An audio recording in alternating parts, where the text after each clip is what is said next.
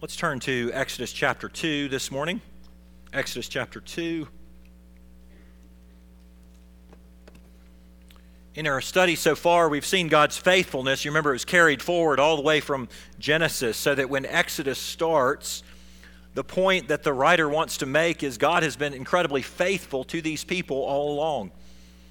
And so last week we also encountered the providence of God as He chose to spare the life of this little infant baby Moses.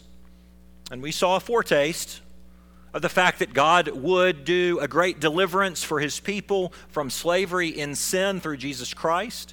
And that's foreshadowed. But in between verses 10 and verse 11, there's a 40-year gap. So when you come to this text today at verse 11, you find Moses. Having grown up in the house of Pharaoh, he's been educated in the culture of the Egyptians, but he says, I want to identify with God's people, not with Pharaoh's. And so let's pick up at chapter 2.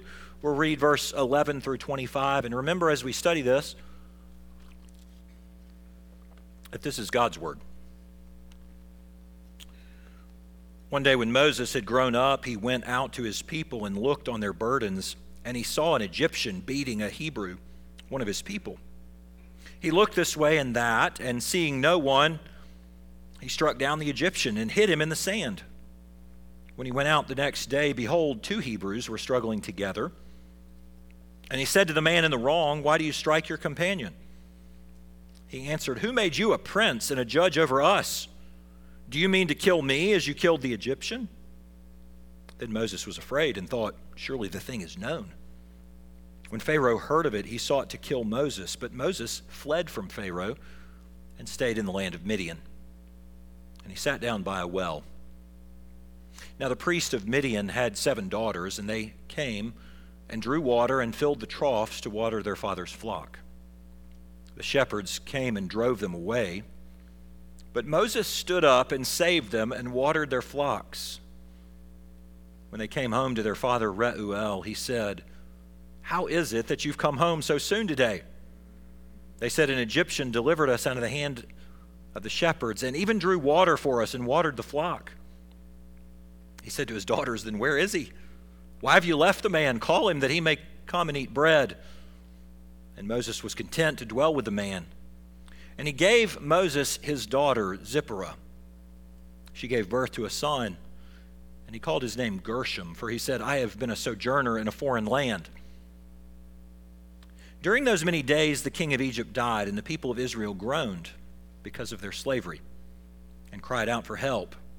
Their cry for rescue from slavery came up to God, and God heard their groaning, and God remembered his covenant with Abraham, with Isaac, and with Jacob. God saw the people of Israel, and God knew. This is God's word. Let's pray. Oh Lord, how desperately we need the help of your Spirit to understand your word and to apply it to our lives. Oh Father, we pray that you will grant us that Spirit and that you would be willing to use an ordinary, sinful, crooked stick like me to point the narrow way to Christ Jesus. And we pray this all in Jesus' name. Amen.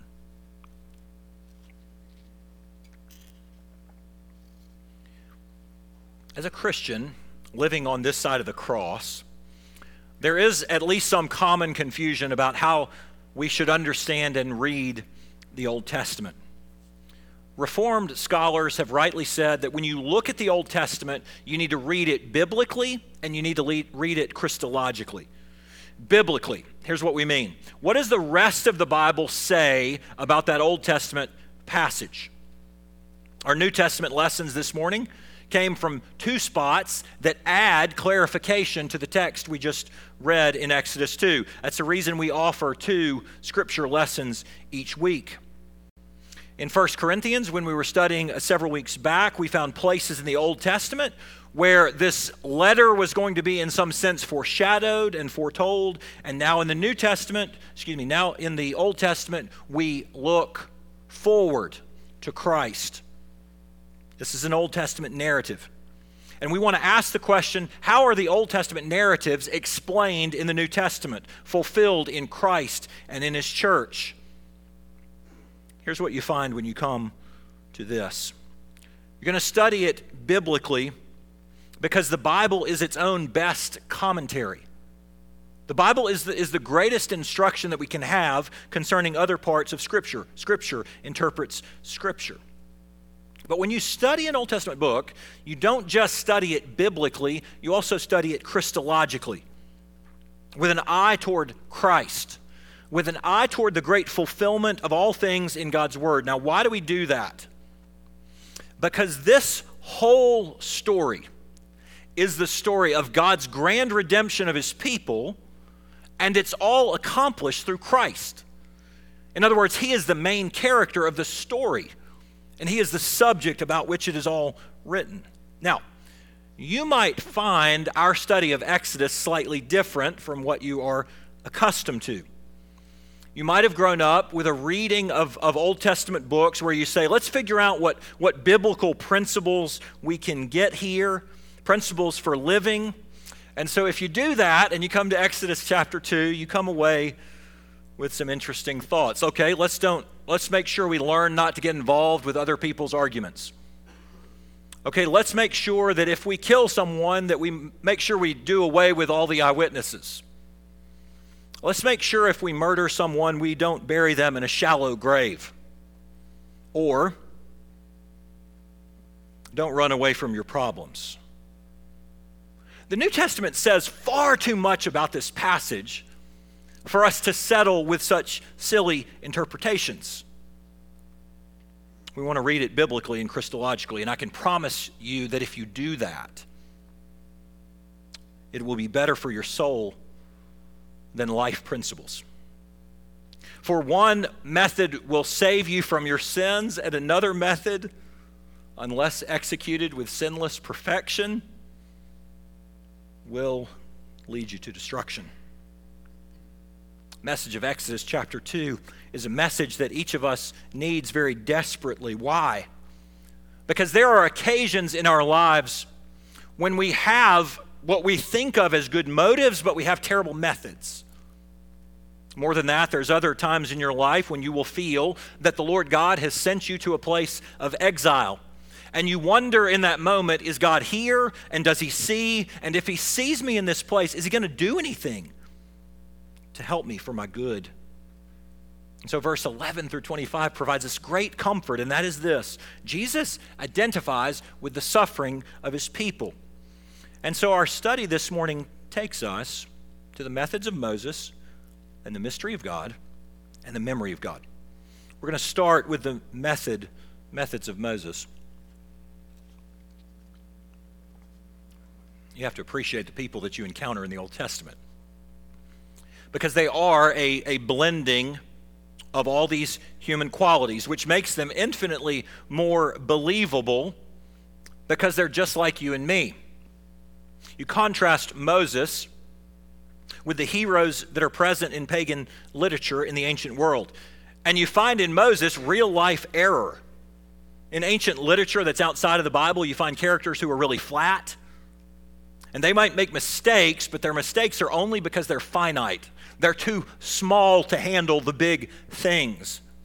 But let's be really clear. In ancient literature, you never find in that fiction characters who are shamed or embarrassed or exposed. That's precisely what you find in the Old Testament. And you find that because these are not the heroes of the story. So over and over you recognize, I'm a little bit like Moses. I too am a man of striking error and striking shame and striking embarrassment. And yet there are aspects of his character that you really can affirm. I mean, he's a mixed bag. Like all of us, moments of glory, moments of rashness. It's another reason to know that what you have sitting in front of you in the Word of God is really true. Take a look at verse 11. One day when Moses had grown up, he went out to his people and looked on their burdens, and he saw an Egyptian beating a Hebrew, one of his people. And he looked this way and that, and seeing no one, he struck down the Egyptian and hid him in the sand. This is sin, right? And it's utterly clear, and the Bible doesn't make any questions about that fact. But the emphasis of the passage is not there to help you decide whether what Moses has done is sin or not. The Bible's actually not interested in debating that matter at this moment. What the Bible seems to care about here is to show you that the Lord can take a person of terrible methods, but useful motives, and still transform them into a useful servant of God. Now, if all you had to understand Moses was Exodus chapter 2 at verse 11 and 12, I do suspect that a modern American court of law would find this man guilty of manslaughter, right? But just manslaughter, not murder. I think a Hebrew court would probably find him not guilty. Why? Because the whole action is not premeditated, and it's done under this desire to protect the weak. And so there is in the reading of the text a sense where you can affirm his motives but not his methods. One pastor rightly said, deep down, Moses always had the instincts of a deliverer, but he lacked the wisdom to deliver God's people. So what can you affirm about Moses in Exodus chapter 2? He has a real affection for God's people.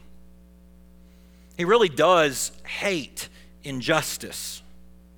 He really does have a zeal for God. And all of that is really good, isn't it? But then strangely, when you read the New Testament adds a kind of affirmation that at first seems strange to this story. I want you to listen to how Stephen, that first martyr, testifies to Moses. Acts chapter 7, when he was 40 years old, it came into his heart to visit his brothers, the children of Israel. And seeing one of them wronged, he defended the oppressed man and avenged him by striking down the Egyptian. This is powerful language. And then Stephen tells us what's going on in the mind of Moses when all this happened. He supposed that his brothers would understand that God was giving them salvation by his hand, but they did not understand.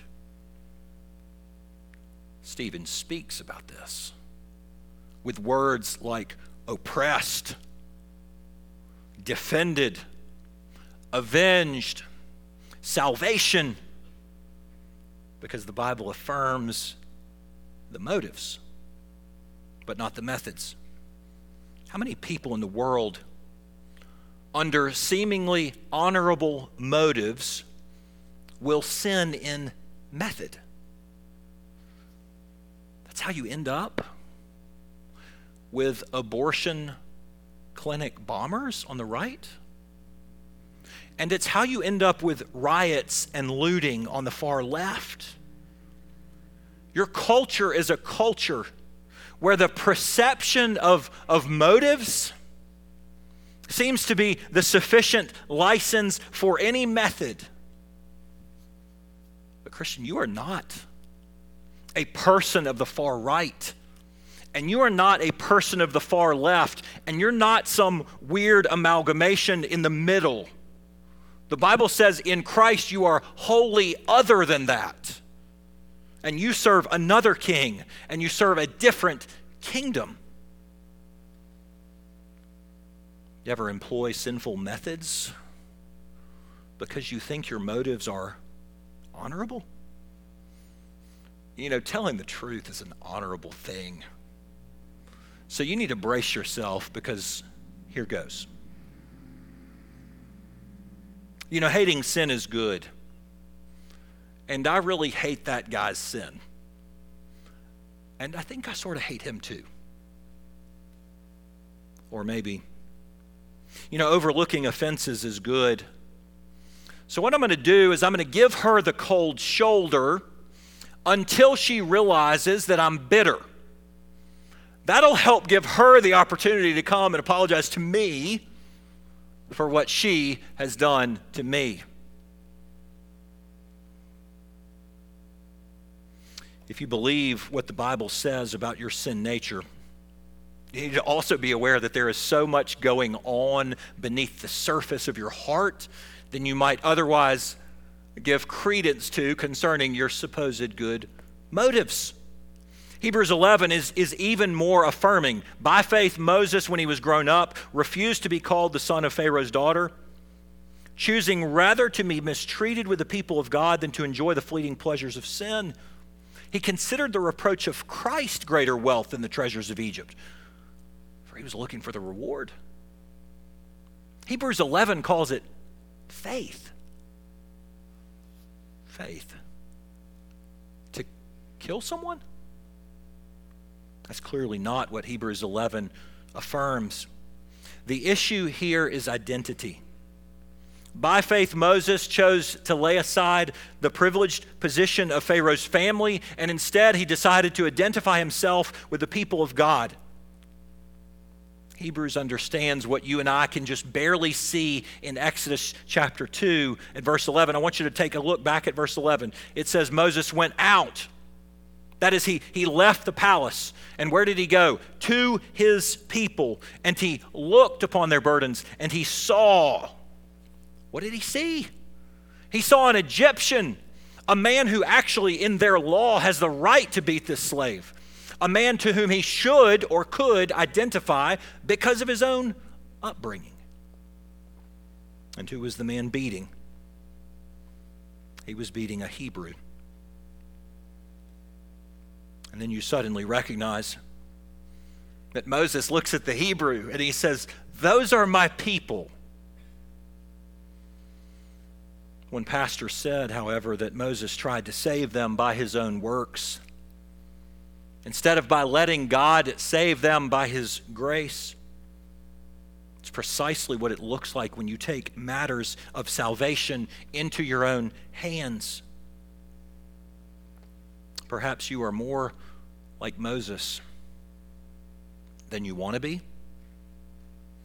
Perhaps there's something in each one of us that has self-saving tendencies or a desire to be the man. The Bible says you must look to Christ. You must long for a better deliverer than yourself. You must honor the one whose motives and methods actually honor God, the one who actually can bring salvation to God's people. So Jesus is presented as a better deliverer. He's the only deliverer whose motives and methods not only honor God, but have the power to bring about real salvation. Moses identified with God's people, so much so that when he encountered injustice, he committed murder. Jesus identified with God's people, so much so that he chose to embrace injustice personally and to be himself murdered, to bring the deliverance for all of God's people. Only Jesus could do something about salvation.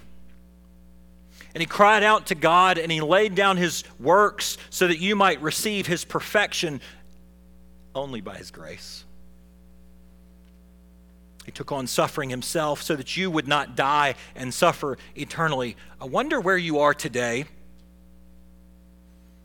Where are you that the Lord has not likewise willingly gone himself? And what do you face that the Lord himself did not choose to face personally? Some of you may be in really dark places, in hopeless spots. Will the Savior who promises to deliver me eternally not care for me in this very moment? Oh, Jesus identifies with the suffering of his people. We've seen the methods of Moses. Now let's examine the mystery of God. It's the very next day that Moses goes out, and two Hebrew men are struggling, and one of them is in the wrong, and you can tell it from the text. Moses' question, "Why do you strike your companion?" And that again, here's Moses identifying with the man who's being mistreated. And then from that interaction, Moses suddenly realizes the whole story is out. When Pharaoh heard of it, he sought to kill Moses. But Moses fled from Pharaoh and stayed in the land of Midian.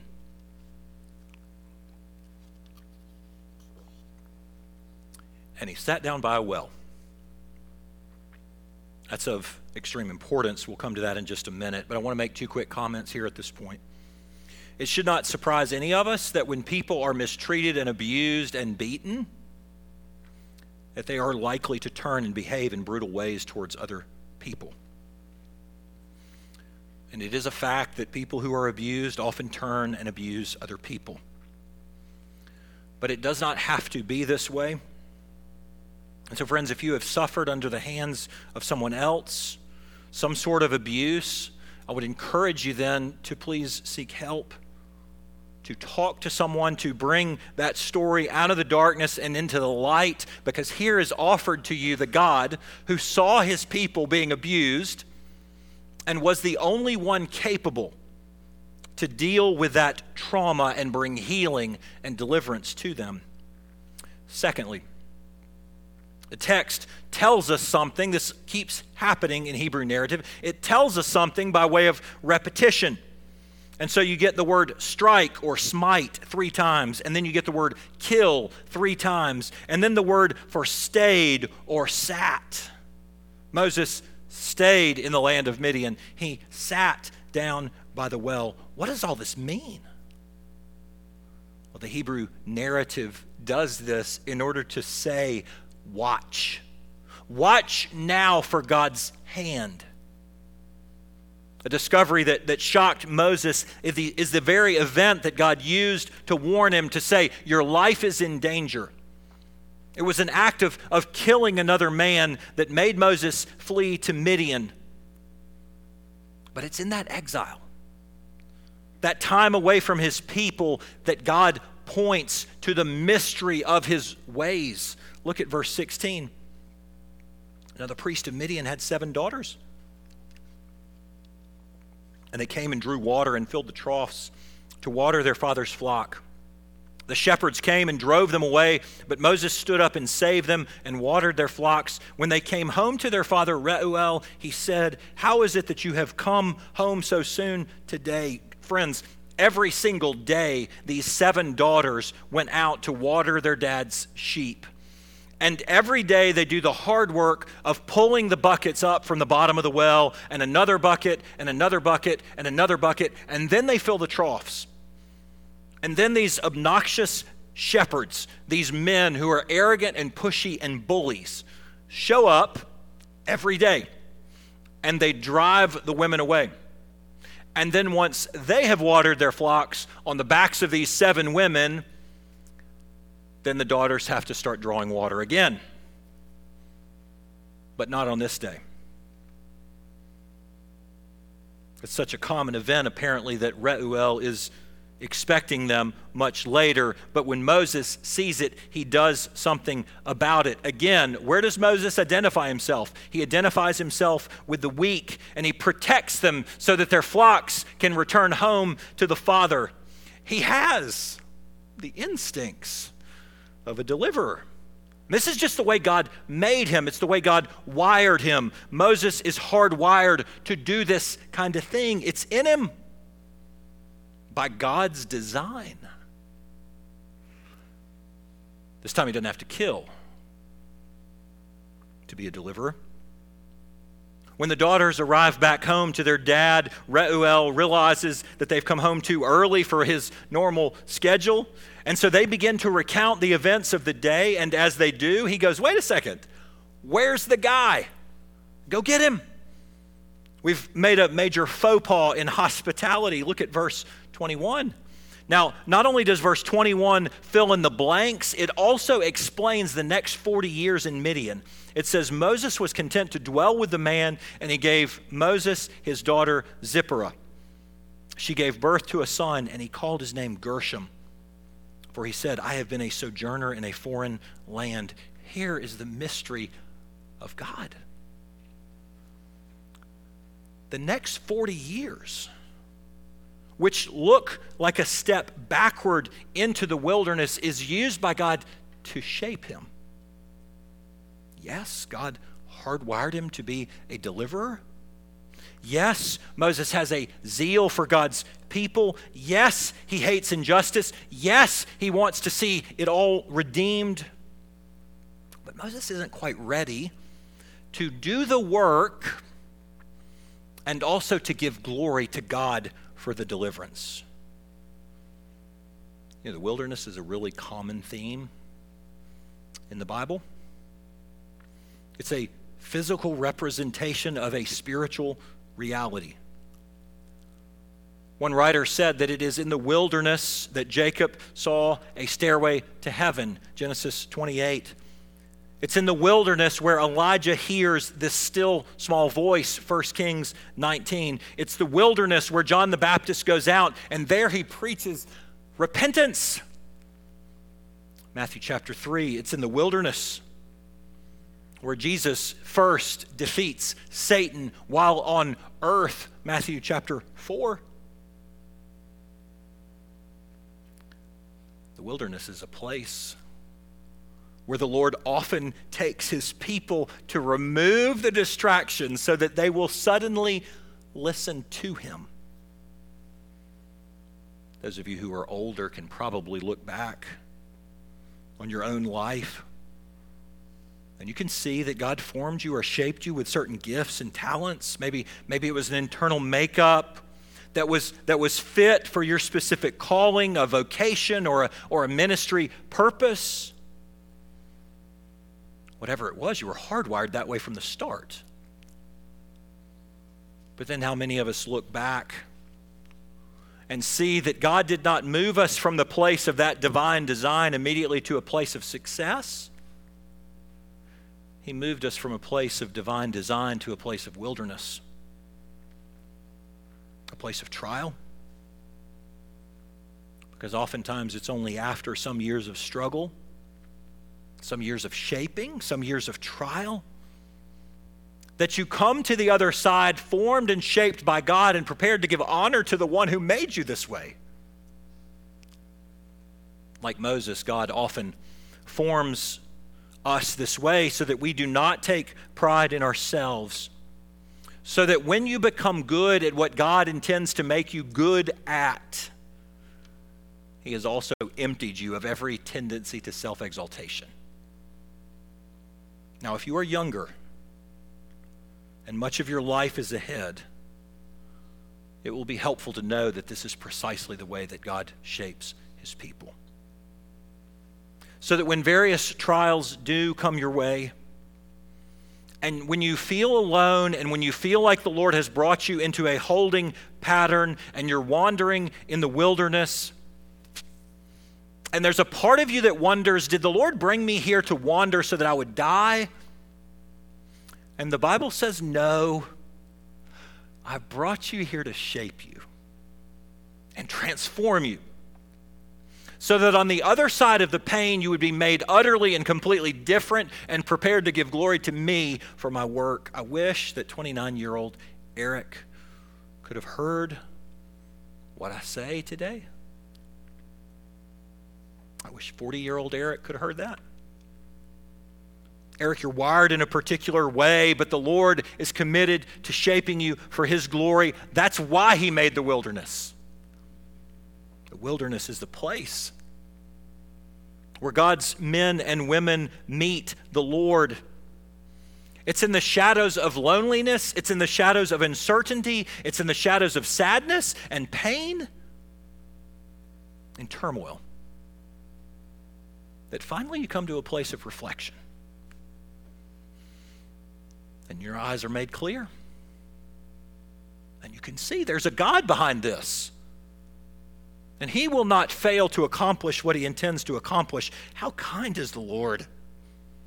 That he gives Moses a wife, and then he gives an extended family who worships God. That is, Midianites are descendants of Abraham. Abraham had a second wife after Sarah died. Her name was Keturah. And the Midianites are children of Keturah and Abraham. And then God gives him a son. And then when Moses names this son, you suddenly hear the internal realization that every Christian comes to as we walk through this life. I have been a sojourner in a foreign land. Sort of a pun. He joins two Hebrew words together to say, a stranger, I have been there. At first glance, you think he's talking about Midian. But the writer is so careful to give you the past tense verbs to help you know that what Moses is actually talking about is Egypt. The very place where he was born. The very place where he could call home. And here's a spiritual fact. Those of you who desire to walk with the Lord in this world must realize that you may gain all of the wealth of Egypt. You may gain all of the power and all of the recognition in this world. But if your true identity is found in Jesus Christ, you'll never feel quite at home here. And as odd as it seems, Midian, the wilderness itself, is more of a home for Moses than Egypt will ever be. And of course, that makes me wonder if you feel the same way. There's a deep longing somewhere in you to find your place, to find your people, to find the spot where you can finally sit down and go, okay, good, now I'm at home. But for Moses and for you and me, we are very likely to feel more increasingly like strangers than we are like it's home.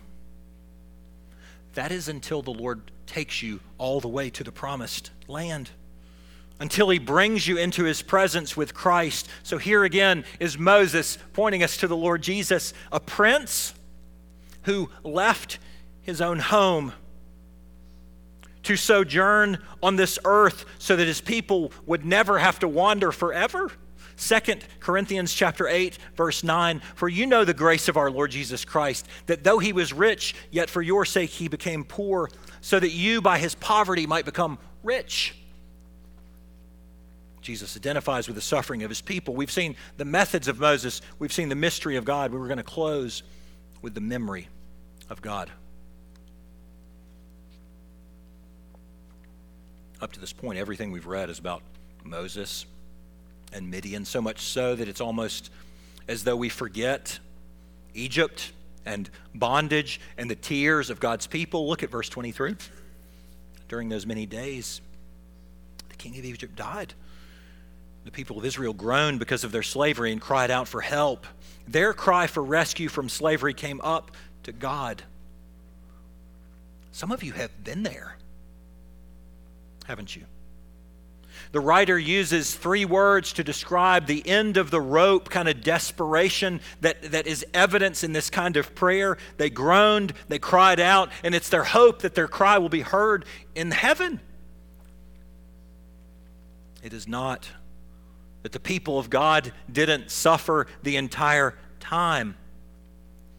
It is that the Lord allowed them to languish in Egypt until such point as they would look in his direction for help.